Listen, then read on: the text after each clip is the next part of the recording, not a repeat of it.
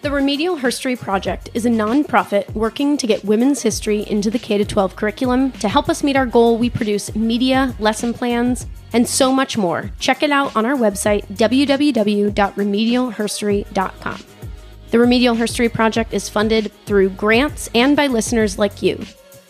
Please head over to patreon.com and become a supporter of the Remedial Herstory Project.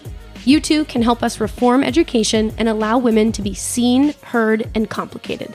In particular, funds from patrons added from here on out will help us launch a crash course YouTube channel on women's history. We will be producing short 10-minute videos that educators can play in their classes telling women's history from era to era for both U.S. and world history. Let's make herstory together. Hey, Kelsey. Hey, Brooke. Want to tell everyone what's happening in today's episode? Brooke, today we are getting tangible. Okay. I'm lost already. This will be a good one. We're going to be talking about historic artifacts in women's history. Like physical. Physical objects. All right. Let's get tangible. All that popped in my mind was bras. Burn them all. Let's get into this. Hello, and welcome to Remedial Herstory, the other 50%, the podcast that explores what happened to the women in history class. Now, here's your host, Kelsey Brooke Eckert, and her partner in crime, Brooke Neva Sullivan. In this episode, we are going to be asking the question, why are material culture artifacts reshaping our understanding of women's history? And we are going to be joined by Dr. Amy Forss. What's up, Dr. Amy Forss? I'm so excited to share her research with everybody.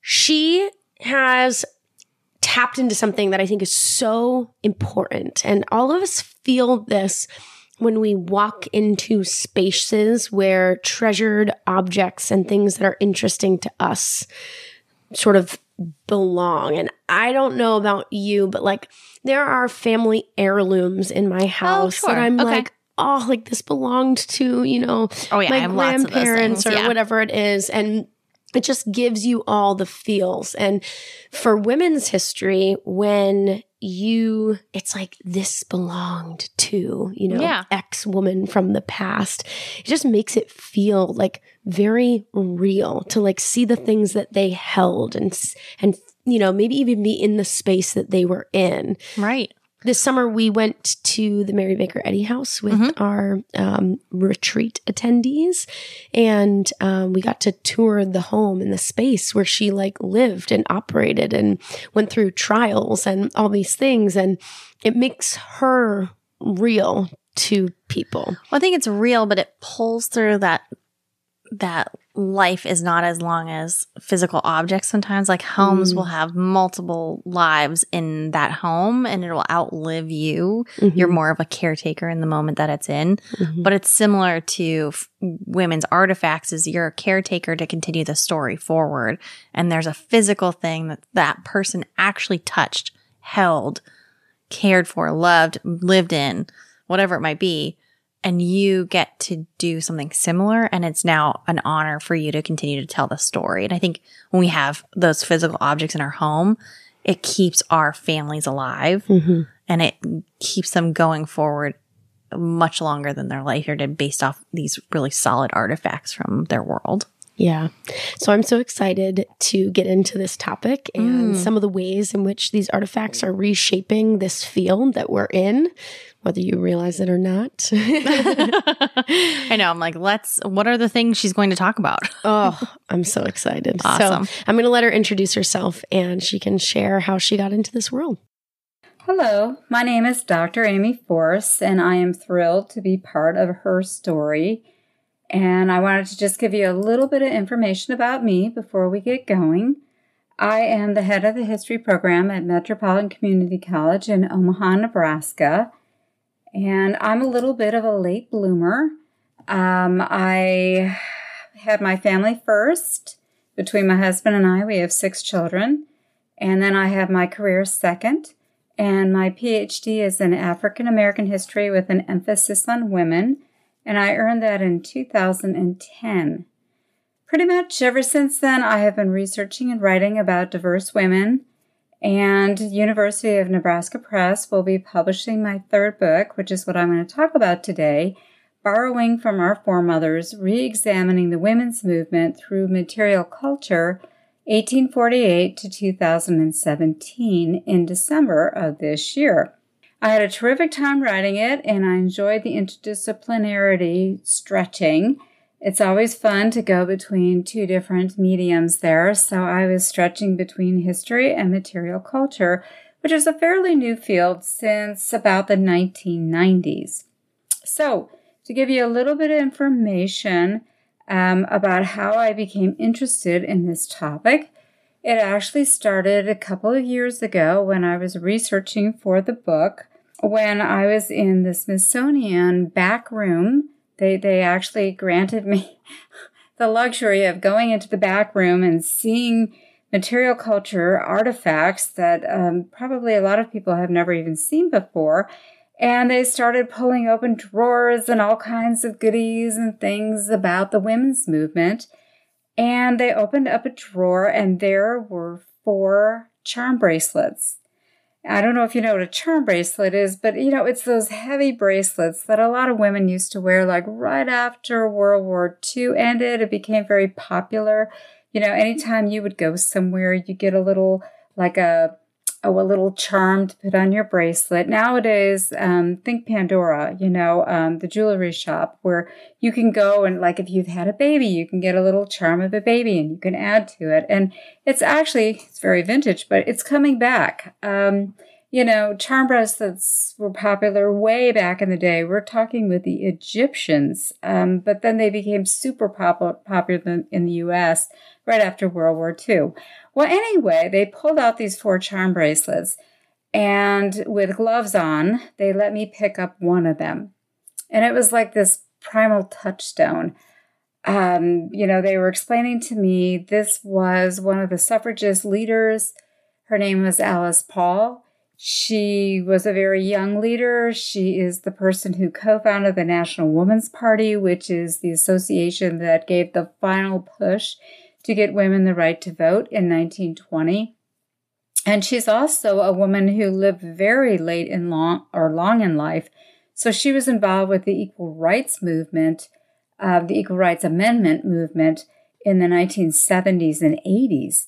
So, even though she died in the late 70s, this is one of these transfigural women who were involved in both pieces of a very long section of the women's movement. Anyway, holding her bracelet, I just thought, this is so powerful.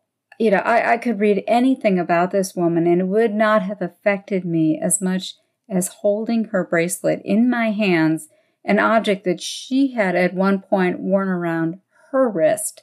Even though she was long gone, the bracelet was still there. So I got very involved with merging history with this new area, material culture.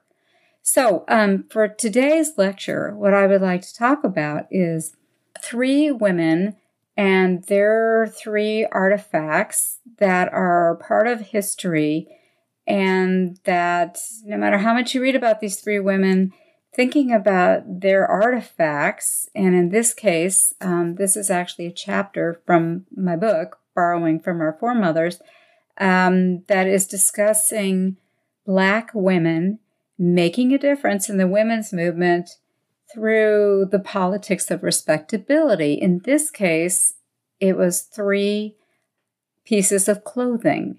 So I'm going to talk about clothing, but I'm also going to talk about the history of what was going on at the same time. So I don't want to belabor this because I'm so excited to talk about these 3 pieces of clothing. So to get us started, just a few little parameters to help you be able to put this context into the proper setting. You've got to remember that in early 1900, a lot of states were changing their constitutions because they did not want Black men voting. If you recall, right after the Civil War ended, we had the 13th and 14th and 15th Amendment. And the 15th Amendment gave Black men, sorry, women, we were not a consideration until the 19th Amendment in 1920, gave Black men, the right to vote. And so a lot of the states realized that if Black men were voting, that they could really change something with legislature. So the states were changing their constitutions as fast as possible and putting in roadblocks for Black men to vote, things like the poll tax or literary tests or grandfather clauses. You know, if your grandfather could vote, before the Civil War, then you could vote if you were a Black man. Obviously, that's not going to work. So the point is you had Black women who are not only trying to uplift the community, but they are dealing with Black men who aren't being able to vote. And at the same time, you had visuals like Birth of a Nation. You know, this is a movie that came out in 1915 that glorified the Ku Klux Klan. This is a film that basically had what if the Civil War had been won by Black soldiers and Blacks had taken over the United States. And it sounds ridiculous, but the sad thing is the President of the United States at the time, Woodrow Wilson, they even did a private showing at the White House. He and his wife, who were staunch anti-suffragists, they didn't want women voting. This turns into this horrific moment because the president said, oh, well, if Black people had won the Civil War, this is what our country would have looked like, and the Ku Klux Klan had to save us. Needless to say, you had widespread lynching of in the Black community. You had horrible race riots against the Black community on the heels of this film, and also at the end of World War I in 1919. So they kind of meshed together into this horrible point in history called the Red Summer, named by James Weldon Johnson, a Black community leader, for all of the bloodshed. So in 1920, the year following, yay, women are going to get the right to vote. We get the 19th Amendment passed in 1920. That's fantastic. But that doesn't mean that Black women are going to be able to vote. They are going to be kept away from the voting booth also, just like Black men, with literary tests or literacy tests, and poll taxes and violence. And so you have 3 women in this time frame that a lot of women's narratives, when they talk about the women's movement, they call it the doldrums, like nothing happened between 1920 with women getting the vote, in 1963 with the feminine mystique coming out, and then the women's movement just blows wide open with the feminists and equal rights amendment. It's as if there's 43 years of nothing happening, but reality is there were things happening. And the 3 things that were happening were actually what I'm highlighting in my chapter that I'm talking about today, was that the Black community is going to be going forward fast. The first person that I want to talk about was Marian Anderson.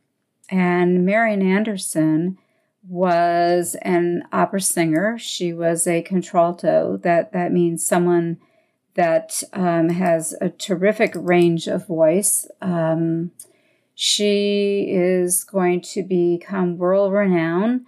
She is an African-American who is well aware of racism. She's well aware of segregation.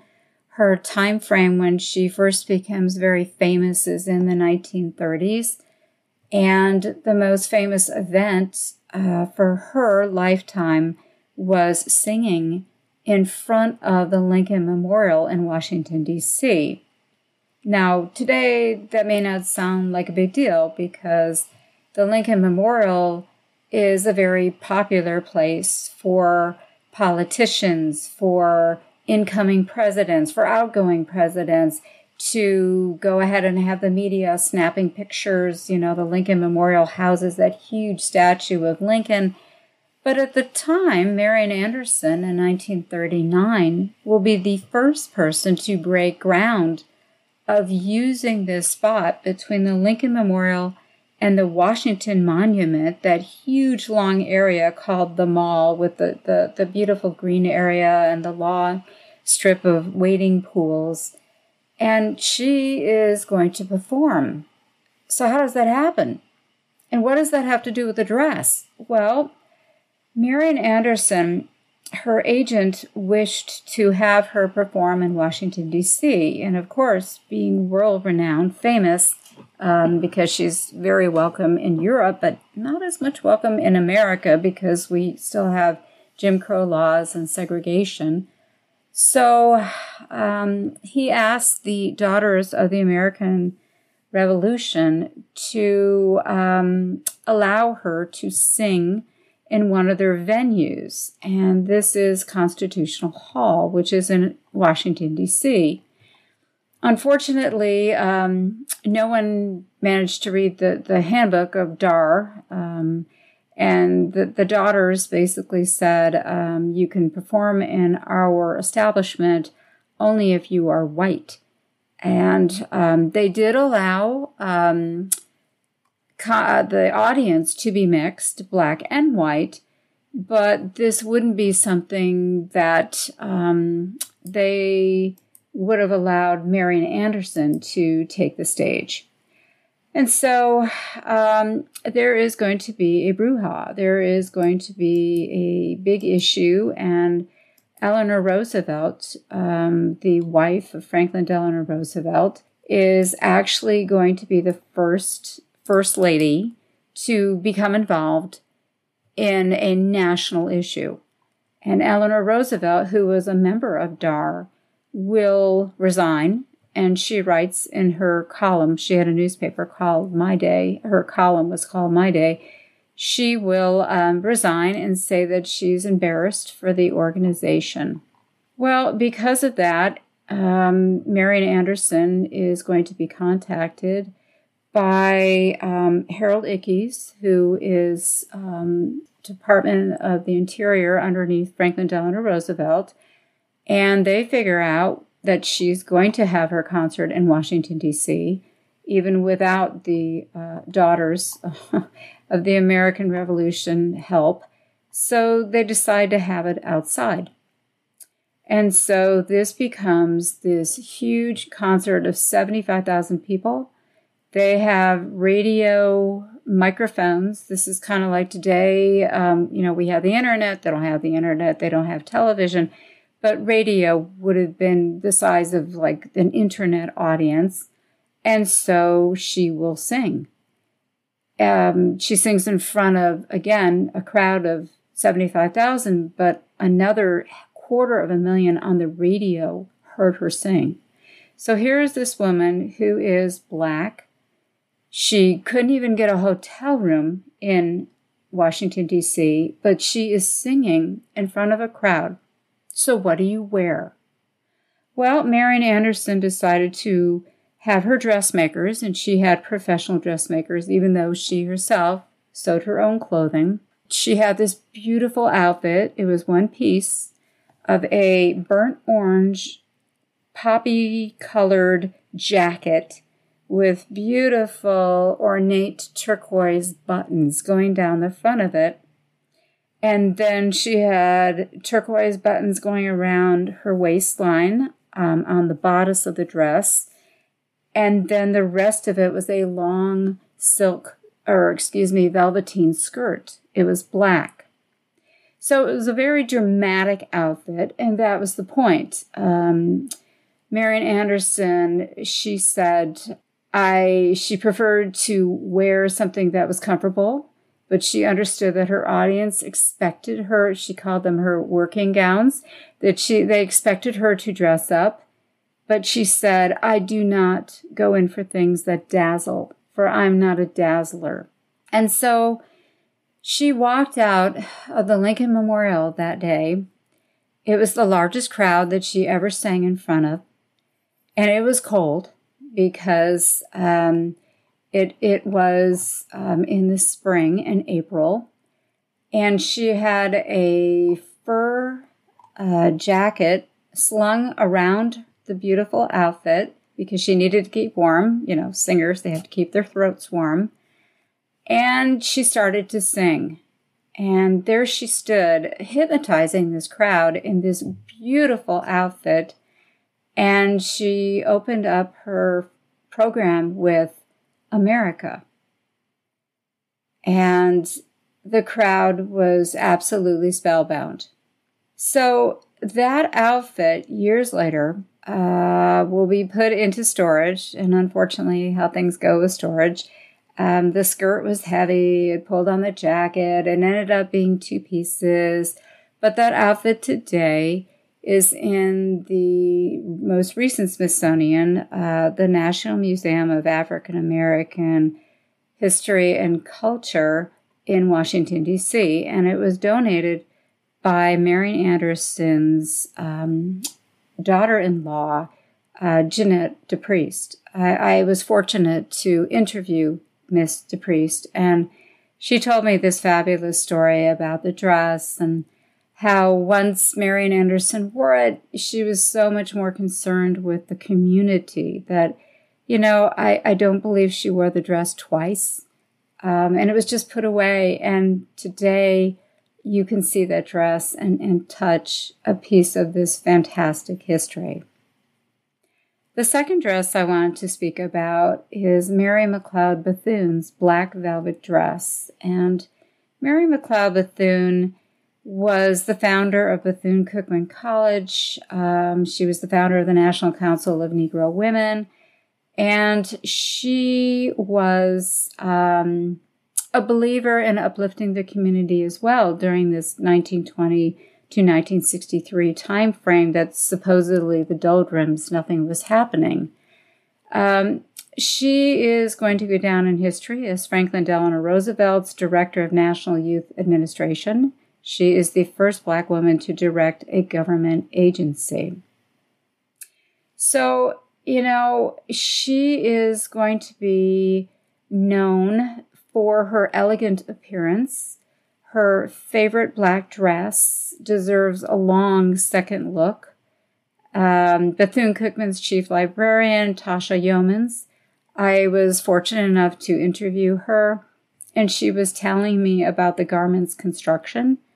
And she said it was interesting because the dress, even though it was very elegant and beautifully made, it appeared to be from someone's home. That this was not a designer dress like Marian Anderson's evening gown. Now, part of that could be because Black women, when they tried to shop in the 1900s, going up until probably the 1970s, were not welcome to go into a store and just try on clothing. That may seem odd to you if you're a person who's white, and anytime you wanted an outfit, you just go into the changing room, you try things on. Well, if you were Black in this country, before desegregation took place, and there were still attitudes even after it took place, and of course we're still dealing with a lot of these attitudes, I couldn't go into a store and just say, oh, I'm going to try on that skirt, or let me try on that hat, or wait, can I try on those shoes? It wouldn't even be an option. I wouldn't even be asking. And so, women who were Black became very good seamstresses. They knew how to sew. Did Mary McLeod Bethune make this dress? Probably not. She was someone who was a supporter of the Black community, the arts in Washington, D.C., and she most likely had the dress made someone in this community. But what's interesting about the dress is that as gorgeous as the ruching at the bust and the shoulders on the gown with a scoop neckline and rhinestone overlay and a zipper in the side and a zipper at each sleeve, reality is that the interior seams, like if you turn the dress inside out, they were predominantly unfinished. And there were patches of hem tape. This is what you use when you're in a big hurry and you don't have time to hem a dress or a skirt properly. They were still securing the bodice and the hemline. So it's pretty much a do-it-yourself project, which I like the dress because it's kind of like Mary McLeod Bethune. She was a do-it-yourself person. So, Mary McLeod Bethune, she's born in 1875. The reason why she was even able to go to school was because a white Quaker dressmaker provided a scholarship. And therefore, Bethune, when she was 13, the other members of her family, she is one of 17 children born to former slaves. They weren't able to go to school, but they picked Mary to be able to go to school because she showed so much promise. So after she graduates from the Scotia Seminary, this is the first Black women's post-secondary institute created after the Civil War. She will found her own school, the Daytona Educational and Industrial School for Negro Girls in Florida. The year is 1904. And Bethune firmly believed there is no such thing as Negro education, only education. Now, she was a practical woman, and the classes that she offered her female students, and she only had 5 to start, and $1.50 to use as capital, and soap crates for them to sit on. She offered them nursing, training, poultry raising, gardening, sewing, and of course, dressmaking. Because Mary McLeod Bethune realized that how you look, your appearance, has a lot to do with how seriously someone takes you. So Mary McLeod Bethune, originally she wanted to be a missionary. She dressed very simply with very cloth dresses. As she becomes the mistress of her own school, she is going to start dressing more and more, politically correct and looking more professional and very sophisticated. And so this dress becomes a favorite. She wears it numerous times. She wore it for a portrait that was painted of her. And then the very last time she wore it, there was her retirement reception.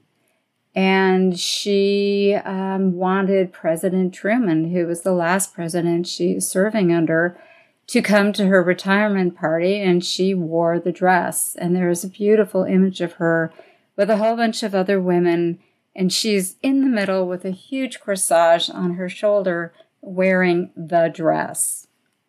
The last woman I want to speak about is Carlotta Walls. And Carlotta Walls was the youngest of the Little Rock Nine. The Little Rock Nine is a group that were able to desegregate Central High School in Arkansas, Little Rock, Arkansas. And that may not sound like a big deal, but the fact that the Supreme Court case of Brown versus Board of Education had already been ruled on in 1954, saying that children could no longer be segregated in schools, that they had to be together, and you couldn't have, one school, a white school with lots of books and teachers being paid a whole bunch of money, and a black school where you're basically sharing one textbook and the teachers barely have enough money. So this court case said separate schools are not equal, and you need to have the schools together. You need to merge them. Well, just because a Supreme Court case is going to be passed, that doesn't mean that cities are going to acquiesce. And Little Rock, Arkansas came to a very nasty moment in 1957 where the school is not going to, an all-white high school, the finest white high school in Arkansas, refuses to allow black children to attend it. Not only do you have the governor of the state, but you have him calling out the National Guard so that these 9 students who were trying just to go to high school will be kept out by violent mobs, yelling at them, throwing rocks at them, it's a very scary situation. Well, Carlotta Walls is the youngest of the Little Rock Nine. That's what they became known as. And she was only 14. And her mother, knowing that they couldn't go to a department store and try on clothing, but fortunately her mother had worked at Little Rock's nicest department store. Of course, she wasn't able to ring up customers or anything like that. She was a seamstress. She went to the store with Carlotta, and they picked out a beautiful matching shirt or blouse and skirt. And it had a black background and turquoise capital letters, the alphabet letters strewn all over this, and various patterns on it, which I thought was really tongue-in-cheek because her daughter is trying to desegregate a high school with 8 other Black students. And she's got a dress, skirt and blouse, that have alphabet letters all over it. It was quite a statement for education. Needless to say, the first time that the Little Rock Nine tried to desegregate Central High School in Little Rock, they were met with a very violent crowd. It was a scary situation. The police were there. They were protecting these children, but they were not allowed to access the school. The second time they tried, they had a few moments in the school, but unfortunately, the school administration was very worried because the crowd outside of the school was threatening to go in the school and find these children and harm them. So they rounded them up and took them out underneath blankets laying on the floor of a car. And here she is with her skirt and her blouse getting all wrinkled and her crinoline slip underneath it. And, this was a terrifying moment for a 14-year-old. And the third time that they tried to desegregate the school, the president at the time, Eisenhower, called out the 101st Airborne. It was the first time a president had actually called federal troops to go into the South since Reconstruction time frame, right after the Civil War. And Carlotta was convinced that maybe the skirt and the blouse were bad luck, so she didn't wear them the third time. In fact, when I interviewed her, she said she couldn't remember what she wore. It didn't matter because the 101st Airborne did get them in the door, and they did segregate the school. And, Carlotta said that it was a very difficult couple of years. Of the Little Rock Nine, only 3 graduated from the high school. The children, children can be mean in high school and junior high. Think back to your own time frame. She was able to graduate, but that entailed, her parents being threatened. Their house was firebombed at one point. Most of the parents of the Little Rock Nine, they lost their jobs. This was a very difficult situation. So after Carlotta graduated high school, she forgot about the skirt, forgot about the blouse, but her mother didn't. And she wanted to have that outfit. Her mom was really big on photo albums and, stamping books and things like that. Well, what do you do with the skirt and dress? You can't put them in a book. So she ended up putting them away and wrapping them up in cellophane. And years later, when Carlotta was married, she became known as Carlotta Walls Lanier. She opened up the box where her mother had put the cellophane, and her mother was still living. She was elderly at this point. And Carlotta was so excited to find the blouse and the skirt that when the Smithsonian, the National Museum of African American History and Culture, asked if they could permanently display it, she said yes. So today, the Smithsonian's newest museum has Marian Anderson's dress. Well, now it's 2 pieces, a jacket and a skirt. And they had Mary McLeod Bethune's favorite black skirt when it opened in 2000, I think it was 16. And then they have on permanent display Carlotta Walls-Lanier's skirt and her blouse as well. You know, this is what makes history so incredibly exciting, because you can go to Washington, D.C., or as an instructor, you can show pictures of these 3 dresses and explain the backstory as to what happened to the women who were wearing them and why they are so incredibly important. Thank you. This podcast is sponsored by our patrons. Patrons get access to behind the scenes, regular RHP gear, bonus episodes, insights into our research, lesson plans before everybody else, and more. Brooke, read off these awesome people. Thank you to Jeff, Barbara, Christian, Kent, Jamie, Jenna, Nancy, Megan, Leah, Mark, Nicole, Anne, Sarah, Alicia, and Katya.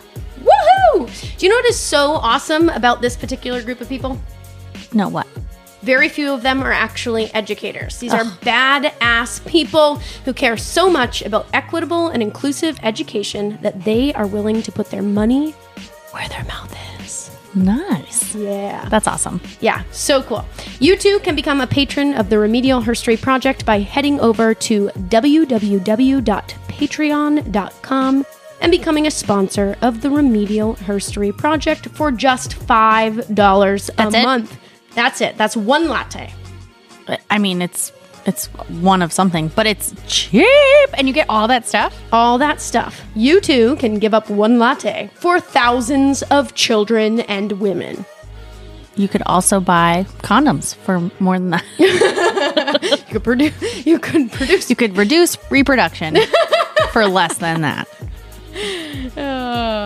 Brooke, most importantly, instead of lamenting that women's history isn't being taught in high school or that they didn't know these women, these people are putting their money where their mouth is, and they are getting it into the curriculum by funding us. It's awesome. And they believe women's stories are important. Yes. Thank you. Duh. Thanks, patrons. We love you. We do love you. Dr. Forss, thank you so much for your time and your energy. This is such important work. Thank you. I wanted to ask you, where do you see this belonging in the K-12 curriculum? That is a really good question. You know, originally, when I started to do this, I was thinking, this could be a college textbook. And then UNP, University of Nebraska Press, said, this is more of a crossover. And I hadn't heard that term before with publishing. And they said, this is a book that you could have in a classroom as maybe a supplemental textbook or a textbook, but it's also for just the general person who wants to know about women's history. And so I think that is how they will be marketing this book. When I got to thinking, probably the last 6 months, by the way, I've been working on this project off and on for about 10 years. And I wrote 2 books in between, but it was something in the back of my mind. And I was thinking that as much as the college that I teach at Metropolitan Community College in Omaha, Nebraska, we have a huge percentage of dual enrollment students. So these are students in the high school who want to take early college credit, and they take the credit through instructors who have their masters in the high schools. And then when they finish that course in the high school, they have college credit. So we have students here in Nebraska who are completing their associate's degree at the same time that they're graduating from high school, which is incredible. And of course, it's a huge savings for their parents because then they can go ahead and finish the last 2 years and have their bachelor's, 2 years after high school. So I was thinking about this book that I've written, The Borrowing from Our Foremothers, and I thought it would be a perfect space for dual enrollment students who are in high school. Part of it is because the artifacts are woven into the story, and I'm actually doing interdisciplinary work. It's the first time I've published this way. I'm merging history, and I'm also tying it together with material culture studies, which is a fairly, new offering. I think I had mentioned before, since the 1990s, it's a fairly new field. So I was thinking, who better than high school students, or maybe, even younger grades, if instructors would like, they could just take a chapter out of the book. And the way I wrote the book, it actually, each chapter stands alone. I think I said in the book, it's like a big piece of fruitcake, it's got all these little studded, nuts and berries, and it's a very thick piece, but each one stands by itself. So let's say you had a junior high instructor who is trying to talk about suffragists and what they went through. Well, you could take chapter 3, silently disobedient, and you could focus in on the jail for freedom pin that these women earned after picketing the White House and being arrested and going on hunger strikes. That's why I like having the interdisciplinary tone to the book, because it isn't just text, it is also the visual. So I think it's a lot simpler for students, and I think that K through 12 students are very open to artifacts and objects, and who doesn't love a good story that goes with it? And I tried my darndest to write the book in a storybook fashion, and then you have the visual as well. So I would think, even a kindergarten instructor could probably, and they wouldn't have to dumb it down for their little bright kindergartners. They could maybe show an image and say, this is a story, this is what happened with these women, what they were doing. So I would think the only limitation with the book would be the instructor and how they want to handle it. So pretty much any age group would benefit from using this book. I love that. So you also are pretty involved in the National History Day program in Nebraska. Do you see a connection to, and you know that I love National History Day here in New Hampshire. So I'm just curious, how do you see National History Day roping into, which is a K-12 or 5 to 12 program. How do you see that roping into the work that you've done here and the research you've done? Good question as well.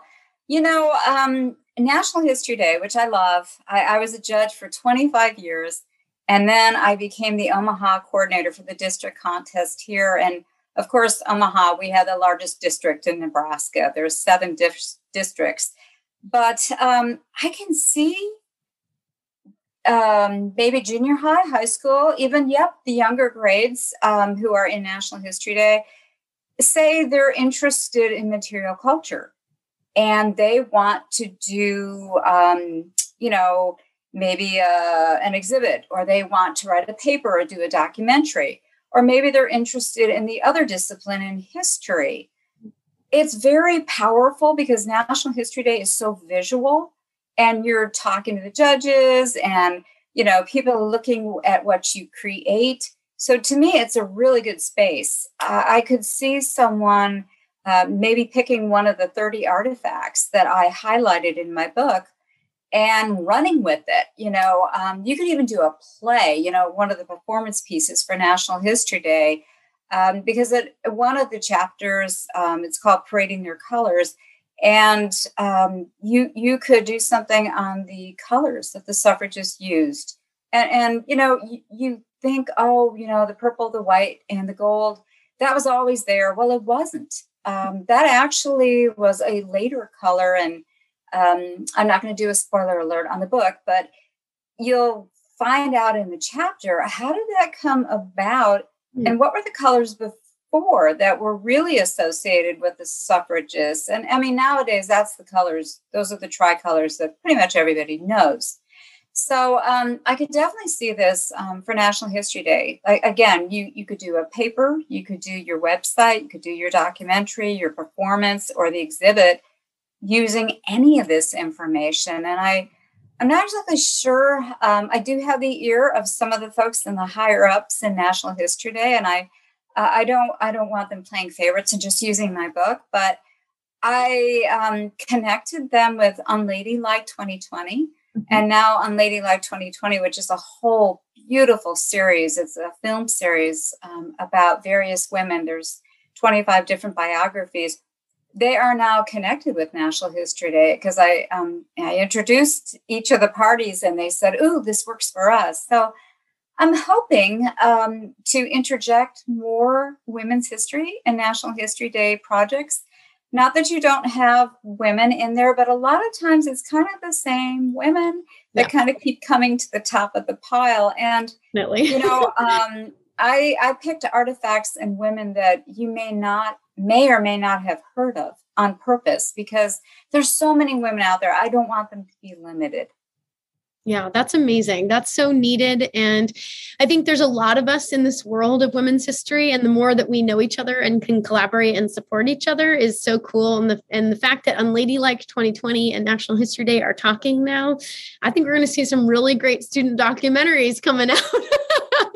Yeah, I cannot wait to see what students do with this information. And the glorious thing is it's on the internet, but it's not on the internet.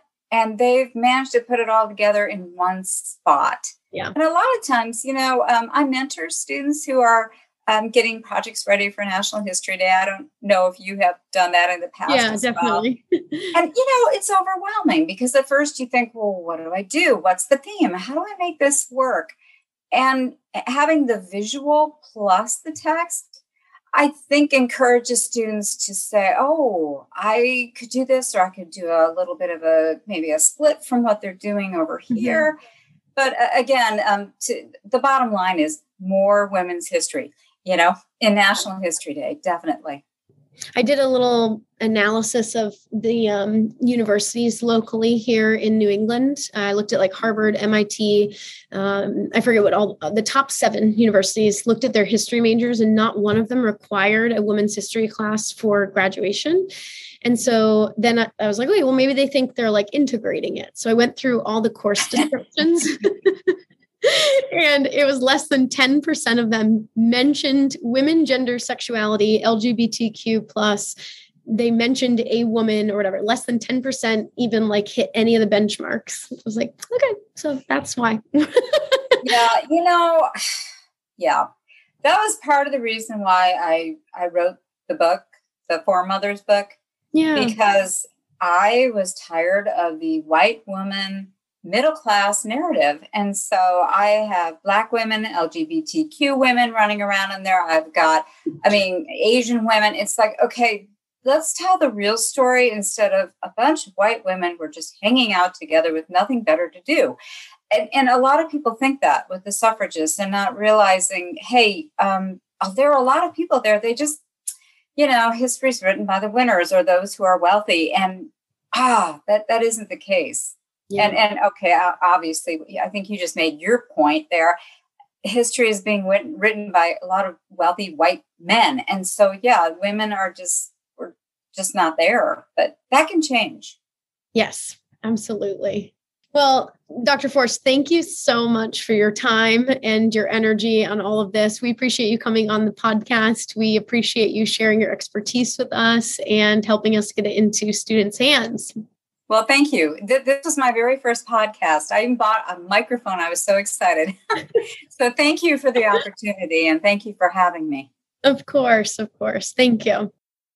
So bringing it back to Frances Willard, by the 1890s, temperance is this massive, full-blown movement. And she, her passion, her enthusiasm has really made this movement a powerhouse movement.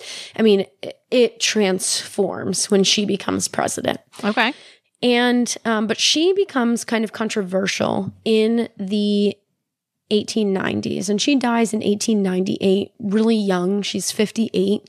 And the last years of her life, unfortunately, it kind of puts a black mark on her, like what I would argue is otherwise a pretty powerhouse legacy. Okay. And, like a lot of figures in history, she's one of those people that, you have to look at all of it. Mm-hmm. You have to look at the wonderful things that she did for this movement, the wonderful things that she did for women, for suffrage. And you also need to call her out on her racism and her failure to step up on different issues. And so another woman that everybody should know is Ida B. Wells Barnett. Ida Wells Barnett is involved in so many different things during this time period, including temperance, but she's a founder of the NAACP. She is a suffragist. The people who, might be familiar with her suffrage work, probably her most famous suffrage thing is in 1913 when Alice Paul and Lucy Burns and the National Women's Party are organizing their march on Washington for President Wilson's inauguration. She gives a very passionate speech because they were going to segregate the different groups of women. And she's like, no, like we're either with you or we're not. Exactly. Yeah. Like what the hell? And all of that was done to appease the Southern women because they wanted the Southern votes on the suffrage issue. The audience can't see, but my eyes are rolled. Yeah. And so she stands up and then she and many other women, including Mary Church Terrell, refuse to march in the back and they jump in where they should be. Yeah. Right in the mix. Yeah, exactly. She's involved in suffrage. She's involved in Black rights. And in particular, her passion for African American rights is about anti-lynching. Okay. So she lived in Memphis, Tennessee, and 3 of her male friends were lynched by the KKK in Memphis, Tennessee, because basically there was this Black grocer who was doing very, very well, and he was competing with the white grocer across town and winning. And so they lynched him. And she knew these people, was devastated as anybody should have been. Very traumatic. And so she, like, her personal crusade is in anti-lynching. Okay. Eventually she ends up in Chicago. And she is a writer. She writes about anti-lynching. She publishes a pamphlet just with all her research and data and statistics about what's going on. Amazing. She speaks truth to power. I mean, she's such an incredible figure in American history and so under discussed in school. Everyone should know her name. And so she goes head to head with Frances Willard because she wants the WCTU to put anti-lynching as something part of their cause. That if you are going to stand up against domestic abuse, if you are going to stand up against violence, if you're going to stand for the family. Yeah, this is all part of it. That's all part of it. And you need to do that. There's a very public exchange between her and Frances Willard in the newspapers. Ooh. And so we have a lesson plan with this exchange on our website. And the question is the same question we should be asking for every social reform movement, which is, should temperance be intersectional? And, was Willard wrong for resisting, basically bringing this on? Eventually they do. Wells Barnett is able to put enough pressure on Willard that they do make some sort of like weak statement, but it just sort of highlights the ways in which temperance was a white women's movement. Well, and it's powerful in what it was doing, but it didn't lean in on its power in the way that it could have and utilize it for more. It's like you already have this powerhouse of an organization. It's the most powerful political or women's political organization, and they wouldn't stand for lynching. Yeah, it's like you have an opportunity here. You have the platform. Yeah. Like it's just utilize your platform. I think that's what we ask of anyone who's in social justice. It's like, you're on a platform, and yes, the cause that you started with is wonderful, but utilize that platform to lean in on others and make sure their voices are heard. And not just people that are in social justice, anybody who has a platform, anybody that has an audience. Remember, you have a freaking audience. Yeah. And remember that audience is, looking at you as a role model. And even if you don't see yourself as that, like maybe that's not how you got your audience, you still are that. You have a responsibility to utilize the platform. I know. We talk a lot about that with athletes today Yeah. and, celebrities, social media influencers. Although you didn't get there for a social cause, you have one, and you should utilize it. Yeah. For good. Yeah. So I want to end there. 1890. It's about 20 years before prohibition passes. Okay. There's so much to look into about that final push to get prohibition, and you could totally go there with your students. I will just say, I do think that it's really ironic that the first real women's amendment to pass is the Prohibition Amendment. 18 is prohibition, 19 is suffrage. And in a lot of ways, they thought that if they would give women prohibition, they would let go on the suffrage issue. Oh, it's so cute. That's really cute. So just keep them quiet. Put them over there. But I think it shows how under Frances Willard's leadership, the two sort of become synonymous. Like, right. And honestly, it sort of is, in some ways, a downside for suffrage. Like, what if we give you the vote? What are you going to do? Like, ban alcohol or something? And like, yeah, they were going to do that. And they did, and you helped them, and then they got the vote. Yeah.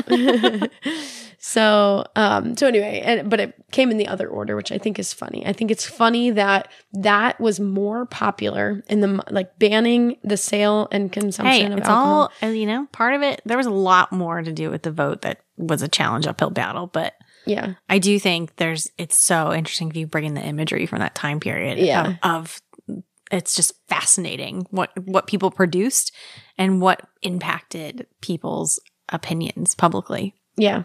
Absolutely. Very cool. Well, what a great subject. So there is lesson plans on the website on this one. Absolutely. Yep. Great. Wonderful. Well, I'm Brooke Sullivan. I'm Kelsey Eckert. Thanks, Kels. Bye. Thanks so much for listening to Remedial Her Story, The Other 50%. Please subscribe, rate, and review wherever you listen to your podcasts to bring more voices to the conversation. We really appreciate that effort. Until next time.